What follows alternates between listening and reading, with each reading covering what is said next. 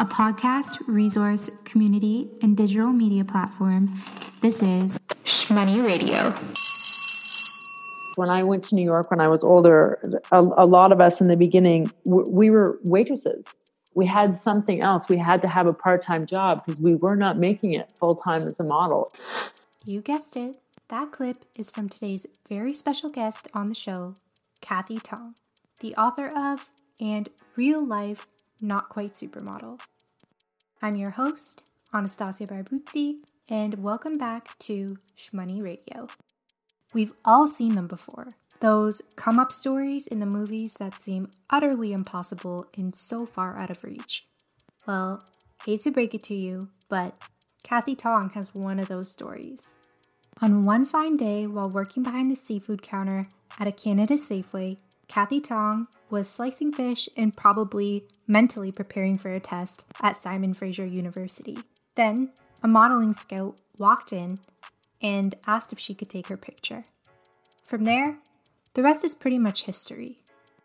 After joining the brood of 90s supermodels that we all know and love, Kathy racked up a high-profile client list that includes De Beers, Tommy Bahama, Barney's, Oil of Olay. You've probably even found her smiling back at you from the shelves of your local beauty department on Clairol's hair color boxes. She was the spokesmodel for Neutrogena in North America and faked French and German well enough to land the gig across the pond in France and Germany too. She played Catherine Fitzgerald on ABC's One Life to Live, and she's even worked alongside actors like Jack Nicholson, Diane Keaton, Alec Baldwin, Lindsay Lohan, and Chris Pine in films like Something's Gotta Give and Just My Luck. Oh, also Blue Jasmine. If the mention of Not Quite Supermodel has you confused by now, let me explain. Kathy recently published her first juicy novel, Not Quite Supermodel, which is based loosely on her story as a young model just trying to make it. Kathy and I met through a mutual friend, and I was fortunate enough to get to read a first draft of Not Quite Supermodel. From there, again, the rest is pretty much history. But I'm so happy to be able to have her on the show today to give everyone an inside look at what a young model's life was and is like in the early 90s and in 2021. Besides offering insight into how the industry has changed over the years, Kathy lets us in on what her personal understanding of finance was like before diving into a very precarious career as a model, life in New York with basically no budget, what hopefuls should be aware of when entering the crazy, crazy world of fashion, and, of course, a little bit more about her book. If you've ever been curious about the worlds of high fashion and acting, this episode is definitely for you. It's also one for the dream chasers and the aspiring freelancers who might just need a little bit of a push, especially when finances get rough. With that, get ready to meet Kathy Tong. To start things off, I feel like anyone who's read the show notes or anticipated this episode coming out, they know a little bit about you already, but would you like to kind of give an introduction of who you are? Well, yes, as people may have guessed, my name's Kathy Tong, and I was fortunate enough to be a fashion model and an actress in an industry that's, in a crazy industry for the last 28 years of my life. And I just finished my first novel, and I'm sort of moving on to sort of the next trajectory of my career. As you mentioned, you've been lucky enough to work as a actress and model in the industry. What led you to pursue that career and what you do now in the first place? Well, that's really, I was working at a Safeway in Canada, in a small town in Canada on the West Coast. And somebody had come into the Safeway and asked if they could take my picture. And that picture was brought to an agency in Vancouver. And they contacted me and asked me if I would be interested in being a model, which I had never thought of. I'm sure many people have sort of the same story, but I had never considered it. I didn't know anything about fashion. But at the same time, I thought, wow, this is a huge opportunity for me to be important. of just big dreams of being special. This is it. I'm going to be extraordinary for the first time in my life. And at that time, people modeling, I think there's still sort of an air of mystery and glamour about it. But back then in the early 90s, when people talked about models, they were really important and special. And so it really wasn't an interest in fashion. It's funny. I would have to say I started for all the wrong reasons. I really just thought it was a chance to be important. And I wanted other people to think I was important. How's that for honest?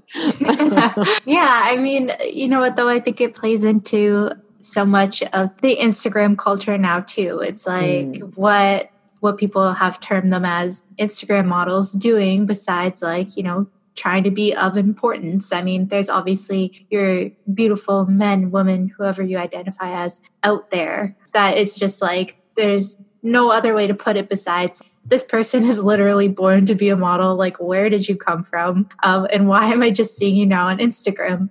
But also there's that side of things where it's like, what other, purpose is there to posting photos of yourself out there for everyone to see kind of thing?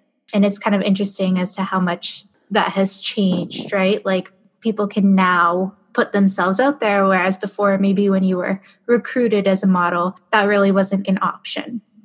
No, it didn't exist. The social media element of the fashion industry, sort of the media industry period, there wasn't one. You had an agent that represented you in every aspect. And you were, unless you became a superstar, everyone was in their own rights important. The photographer had more clout on the set than you did. The art directors did. Your agents even did. You really were. There were times where you just felt like cattle. You were not that special. You really had to earn your stripes to be paid well, to be considered. And now, like as you said, anyone can post pictures of themselves. I know a lot of people that are sort of my contemporaries. We had a really hard time with it when it started, where our agents were saying you have to have an Instagram presence. People need to know your personality.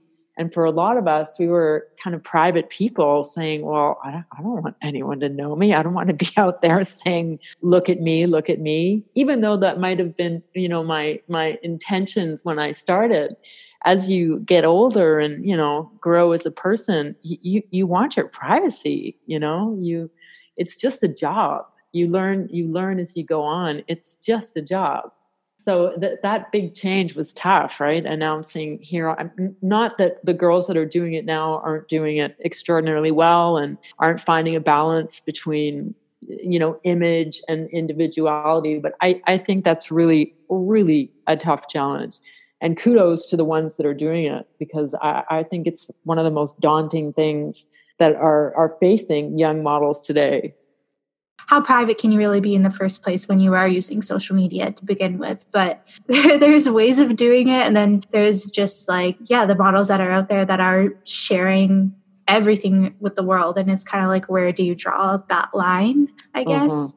As you mentioned, when introducing yourself and how you got into modeling in the first place, your book, Not Quite Supermodel, is an even juicier read for the fact that both the plot and Alex, which is your protagonist character, are semi-autobiographical. And the book is based on your come up and life as a young model, transplanted from a small town in Canada all the way to New York City. And though I highly recommend everyone gets a copy, especially since all of the proceeds are being donated to the World Health Organization's COVID-19 Solidarity Response Fund, which I think is incredible, by the way. Can you kind of give us your Cliff Notes version of the story? Well, I think you summed up some of it quite well there. Yeah, I'm going to say it's definitely loosely based on my personal experience. I did not actually go to New York until I went to Europe first, but just staying in theme with Alex's journey, she is working at a fish counter at Canada Safeway in a small town, and she's she imagines her life is pretty safe. She has, a nice family. She's going to Simon Fraser University, which doesn't guarantee anything, but it does seem like a safe route to go in life. And she has a job that pays really well at Safeway. And when somebody offers this chance to be a model, she's terrified, but she does think, hey, this is my chance to be special. And she wouldn't mind throwing it in the faces of all those mean girls from high school.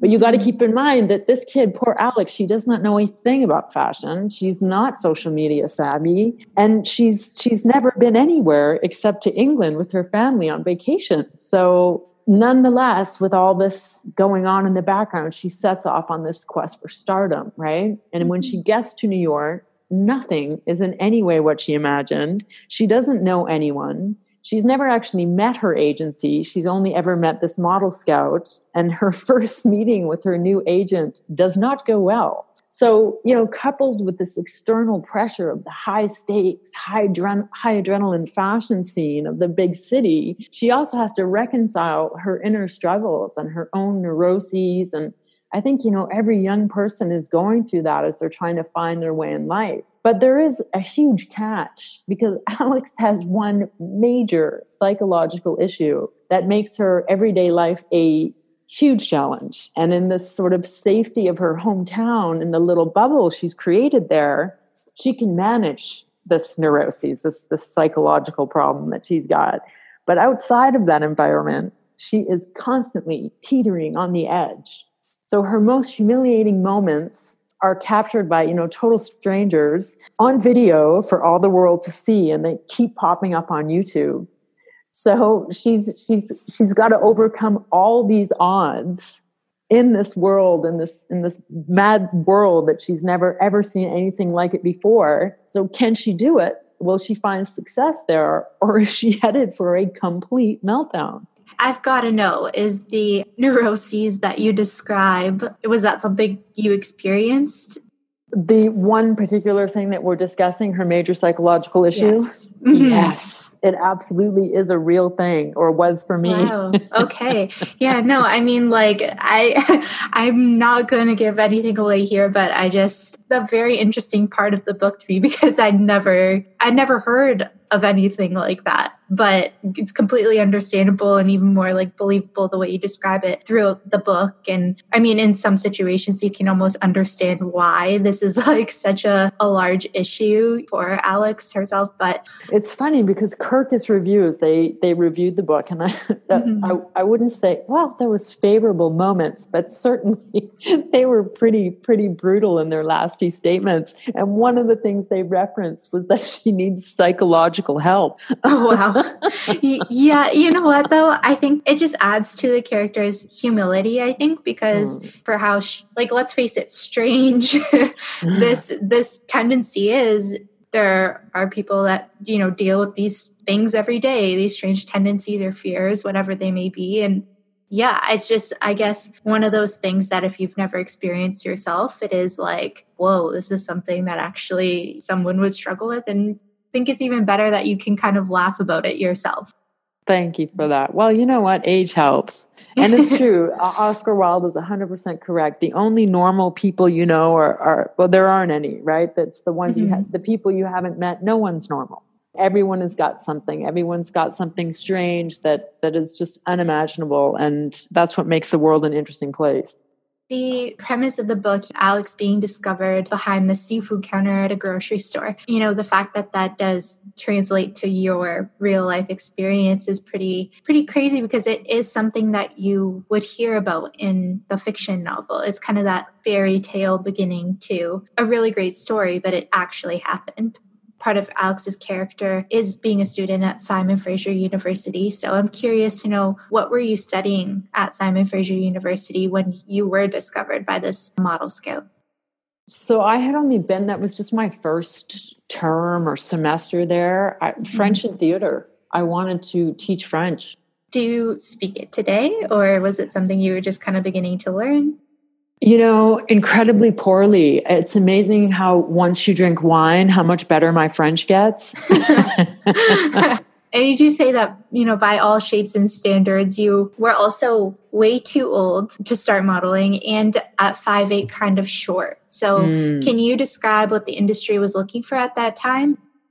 Well, I think 5'9" is really the cutoff for that's really what they wanted you to be. 5'9" is you'll fit most of the clothes. I mean, 5'11" is what they're looking for runway modeling, but 5'9" was about as short as you could go. And they did the younger you were, the better, right? You'd start training. I mean, by the time I had started, 20, 21, the girls my age had been doing it for a while. They knew what was going on. They knew how to move, but they had been around for 3 or 4 years.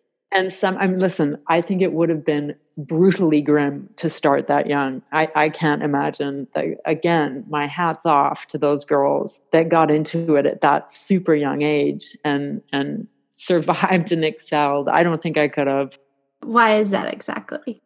Again, it goes back to being young. If you are 16 and just everything is so intense, your hormones raging through you, you're not fully developed as a human being. And so to be thrown in the madness of the fashion scene where, you're being scrutinized on a daily basis, and I hate to say normalcy because it's, just like I just tried to remember that Oscar Wilde quote and failed miserably in representing it. There's none. There's nothing safe about it. And to be, constantly judged already. I mean, think about high school, how tough it is there. It's magnified on steroids. Just imagine your life being magnified, like under a looking glass from a super young age. It's got to be brutal. I found it brutal at, like I said, 21. Correct me if I'm wrong, but I think being such a young girl at 20 still and entering that industry with not only not a lot of knowledge about it, but, being from like a small town in Canada, that exposure, that immediate exposure to everything must have kind of hit even harsher. I think there's also like a luminosity and mysterious, glamorous appeal to the life of a high fashion model even today. But when you were discovered as a young girl in a small town, what exactly went through your head in those moments? And how did realizing your potential and believing you could have a chance make you feel in the midst of the criticism you faced? Well, I think the first thing is the culture. I don't think you can possibly prepare yourself for the culture shock of New York City. You're in Toronto, so it's not even like you're coming from a city. You're coming from a suburb. So just the shock to your system of that is already sort of unbearable. And I think that there's always, for me personally, there was constantly a nagging self-doubt that this couldn't possibly be true. And I was always, seconds away from failing, I'm sure a lot of people have said it about themselves many times, but you just feel like an imposter. And deep down, you're concerned everyone's going to figure it out quick, that you don't really belong here. And someone's made a massive mistake. And I think at that time too, like I said, because other girls my age had been around, they sort of seemed to know what was going on. And I was terrified to ask questions. I didn't want anyone to know that I didn't know how to model. I didn't know how to move. I didn't know how to dress.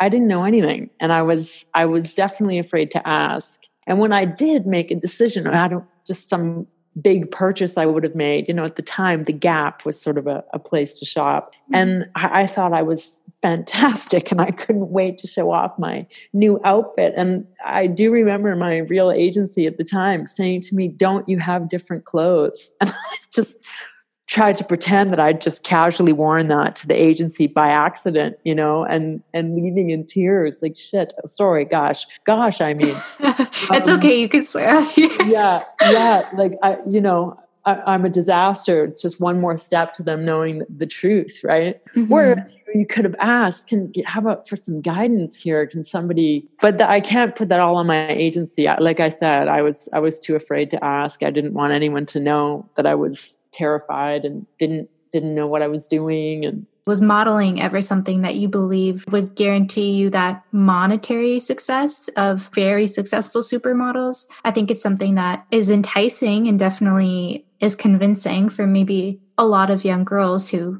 believe they have a chance in industry. Well, they certainly pitch it that way.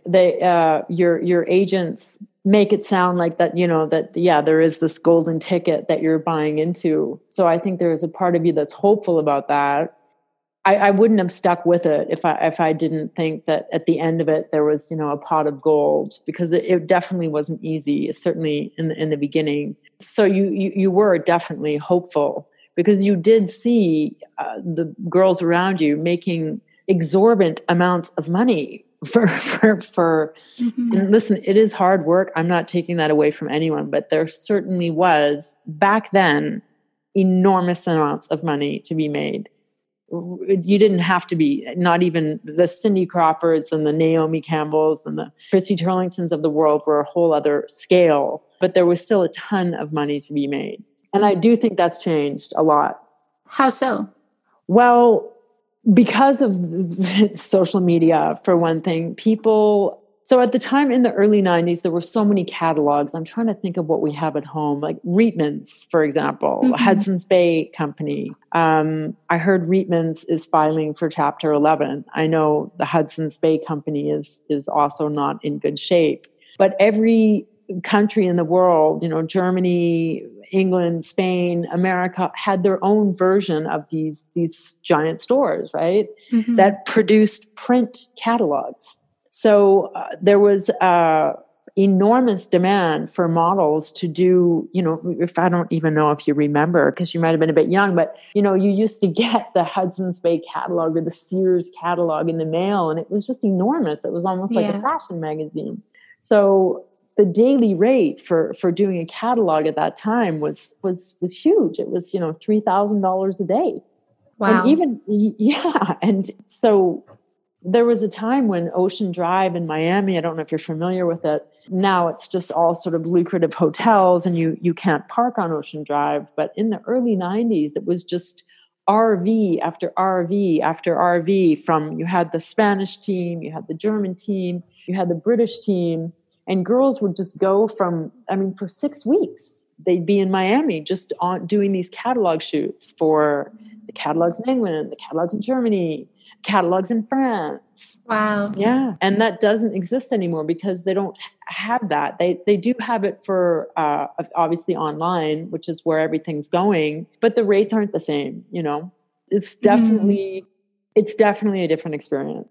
Today's translation would be all the models that you see all the time on sites like Pretty Little Thing, or there's so many now, Fashion Nova. You see all these consistent models who I guess are of like a different look in the industry, but they're on these sites consistently. And I can only imagine that they're there for like days or hours at a time. And whether it be like a warehouse or an office doing these shoots. But yeah, it would be interesting to know for sure what the running rate is for a day of shooting now compared to the $3,000 per day for a catalog shoot.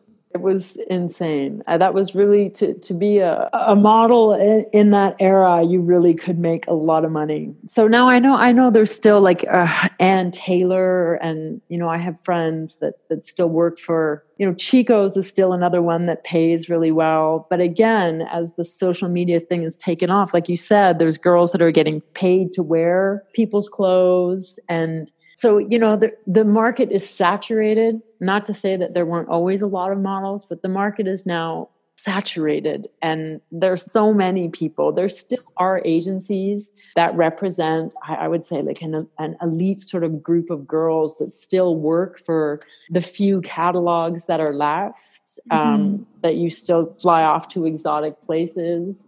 It used to be insane. You would fly to Mallorca, you would fly to South Africa. I know that does still happen, but not to the same extent as it did back in the 90s. What would you say that your level of financial literacy was before entering the industry? There wasn't one. Mm-hmm. But something's really important to note. I know it's really changed for certainly your generation and this was something that was really hard when I was writing the book, because a lot of, my editors said, well, wow, didn't she have bigger dreams than Safeway? Why would she want to stay at Safeway? But the thing is, back then in the 90s, Safeway, like the airlines, it was a career job.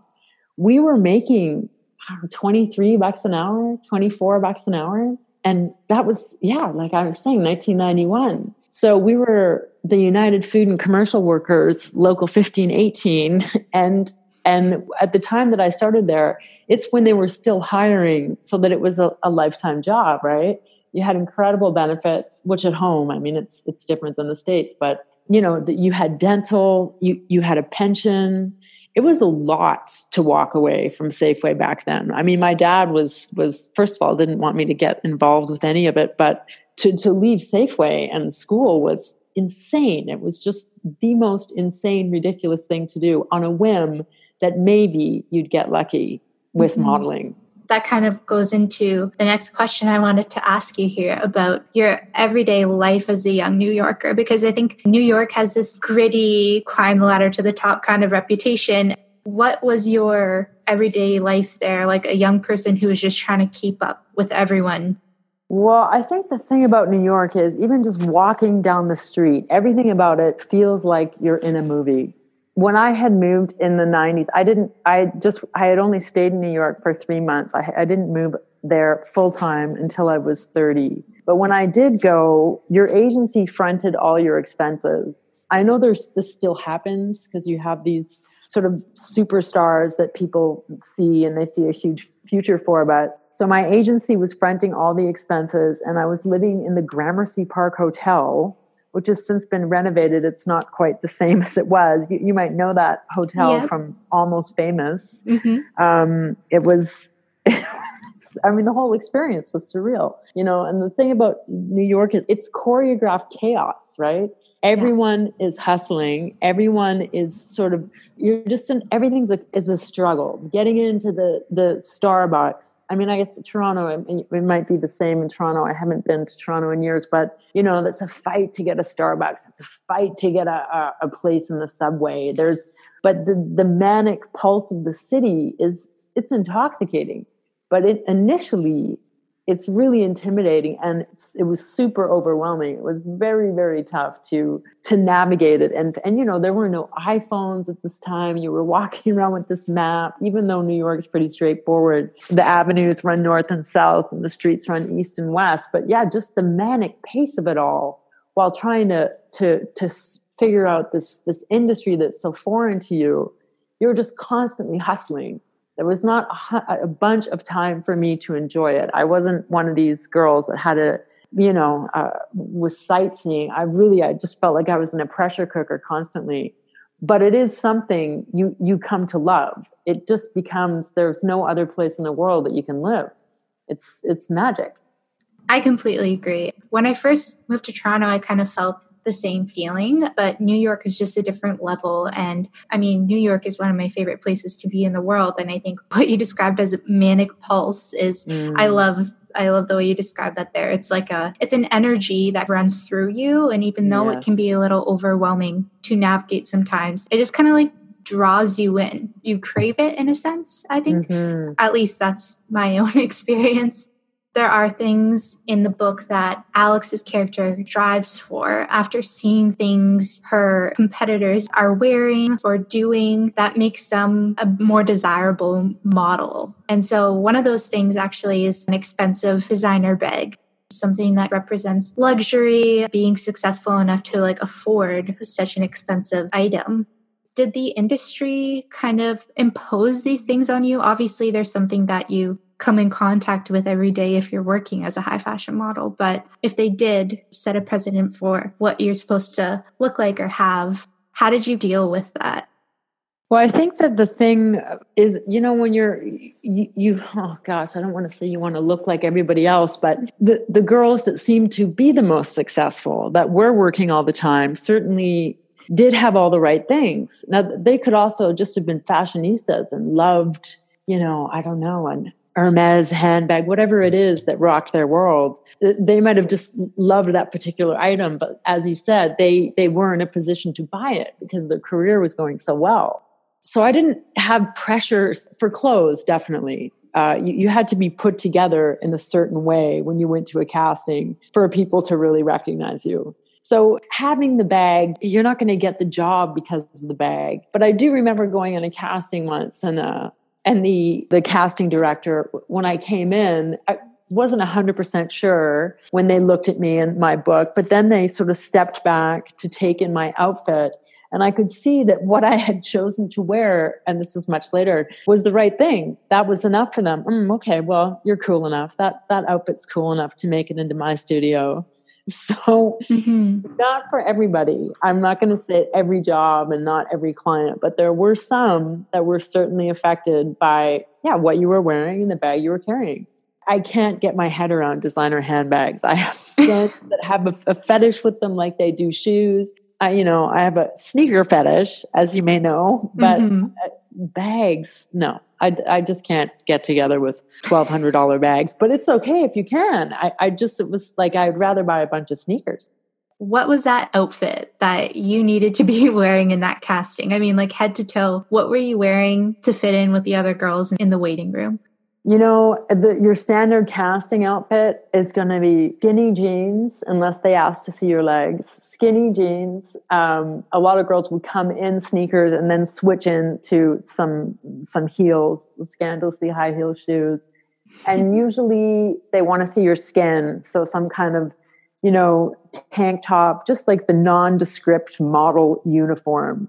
And then, with one of these, happening handbags, I can't even think of a label at the time that would have been the one to be wearing. But what would have been the brand name of jeans then? All I can think now is Mother and all of the sort of denim that's happening now. But something that showed your figure, something that enhanced it, right? So definitely the tighter the better, but not tacky, and heels. That was sort of your standard outfit. Do you think girls in a similar position to you were well informed of what they were getting into by the agencies that brought them to the city in the first place? For me personally, at that time, no. Nobody prepared you for anything.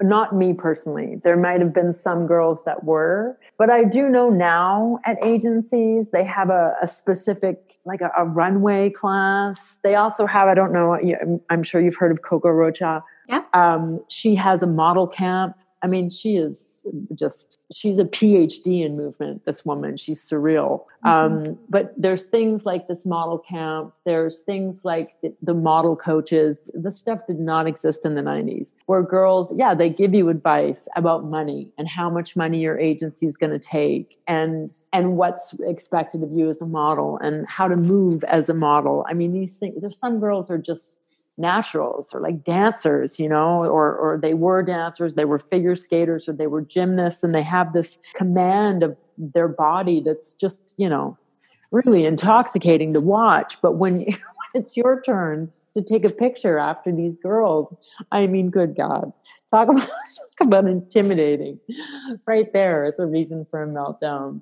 So there were some people, that just had a natural sort of, some people just have a natural ability at some things, right? And so it's changed now. I think there is a lot of guidance for girls. I think there's even books like Modeling 101.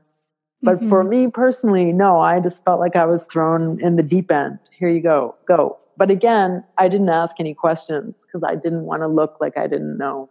I think is great that Coco Rocha, for example, is doing these camps and talking about things like money and how much your agency is going to take and how much you're going to make and et cetera, et cetera. That kind of work can be very precarious. And especially as a young woman, I'm interested in what you think some of the things are that young women should be aware of when they're looking to pursue a career in the media.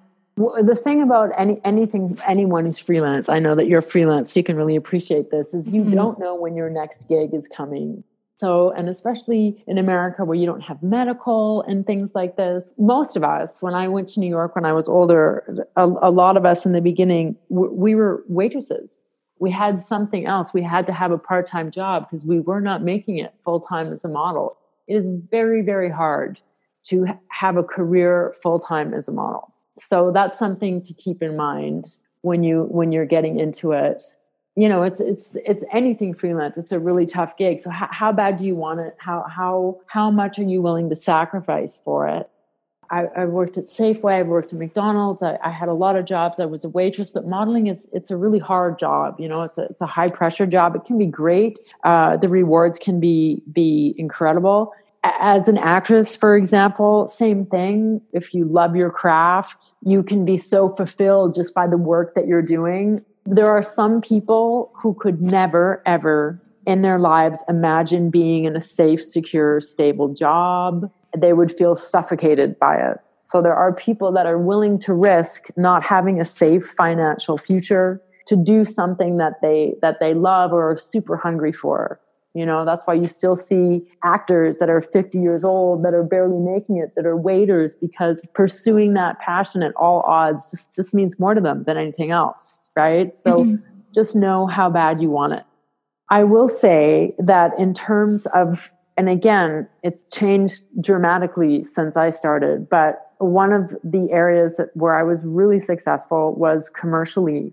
Commercials, again, back in the day, even in the early 2000s, paid exorbitant amounts of money. So every time a SAG commercial, which was a commercial that ran nationally, so chances are you would have seen the commercial in Canada also, you would get royalties every time the commercial ran. So you'd be getting these it was just an exorbitant amount of money. And on top of that, once you made a certain amount of money, you were able to join the Screen Actors Guild, which is the actors union. And SAG and AFTRA have now joined together to make sort of a mega union. But through that, you do get a pension, and you had your health, you had your medical paid for. So let's just say you ended up paying, I don't know, $600 a year for incredible health care and dental benefits. So this was a huge safety net that I was really fortunate enough to be a part of, because I did have a lucrative commercial career.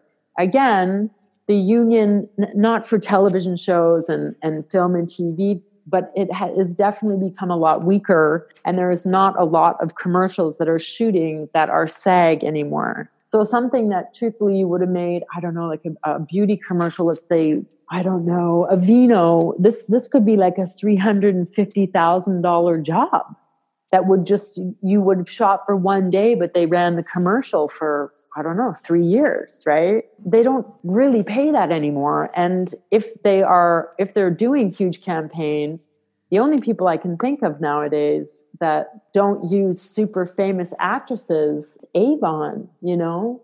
I can't think of people that don't use celebrities anymore. You know, models used to be celebrities. Now celebrities are celebrities. So again, that piece of the pie is becoming smaller and smaller.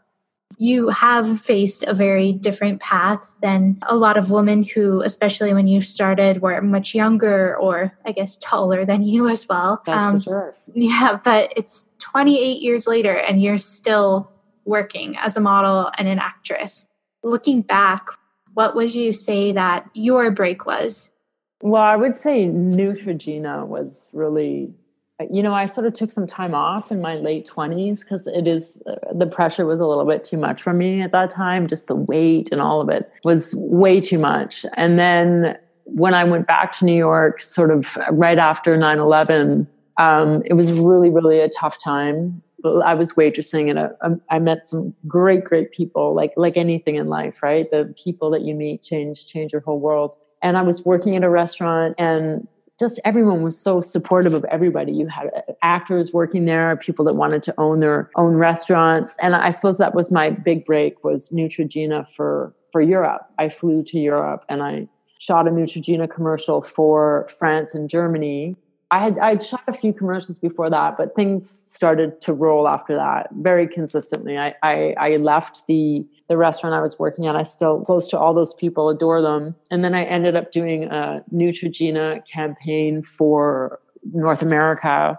And then I landed a part on a soap and things started to happen after that.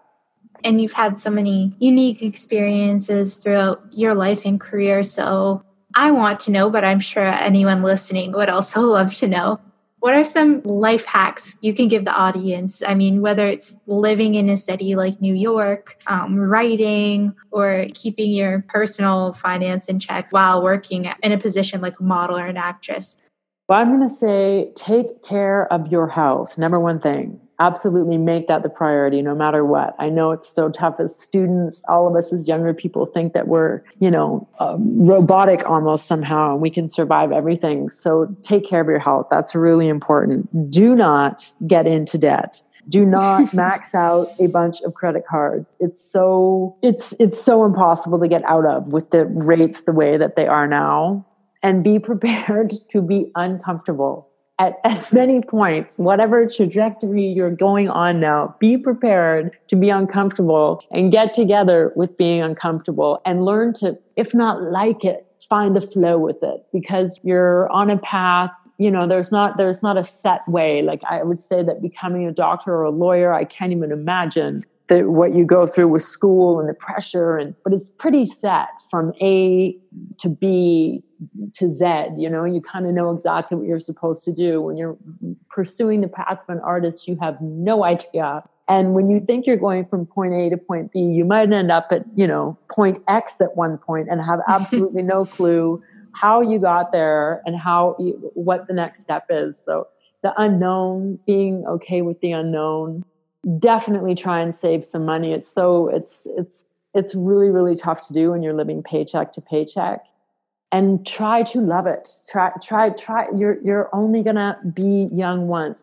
People always say that, and you can't really grasp it until you're older, to really enjoy even everything that goes wrong and really live in the moment of it. You're young and you have the world at your feet. Just enjoy it. The madness of it all, enjoy it. Just to kind of wrap up, if there's one thing that you could tell the girl who may or may not know that she has a dream and a passion to pursue, who's working away at her part-time job, maybe she's worried about whether or not she should take a chance on herself, what would the one thing you tell her be? You're absolutely worth it. You're absolutely worth it. No matter what anyone tells you, no matter what you may come across that makes you doubt yourself or think otherwise, you are absolutely worth it. And you owe it to yourself to pursue the passion and the fire that's in your heart, because you will never forgive yourself if you don't. If you don't try, you will have to live with the fact that you didn't try forever, and you absolutely are worth it. Your voice needs to be heard. Whatever it is, the world wants to hear it, because never before in human history, what you're about to set out to do, no one has ever done it before. It's brand new because it's you, and it's your individual self that you're bringing to the moment. And that in and of itself is extraordinary. No matter what happens, that's extraordinary. Thank you so much, Kathy. I really appreciate you coming on the show. You're so welcome. Thank you for having me. If you took something meaningful away from this episode, please consider smashing that subscribe button on whichever podcast platform you listen through, and maybe even check out the ratings and review section too. If anything, send word down the grapevine. I really do appreciate it. And as always, please see the show notes for more details on today's episode. Thank you so much for listening. I'll see you next week. This is Shmoney Radio.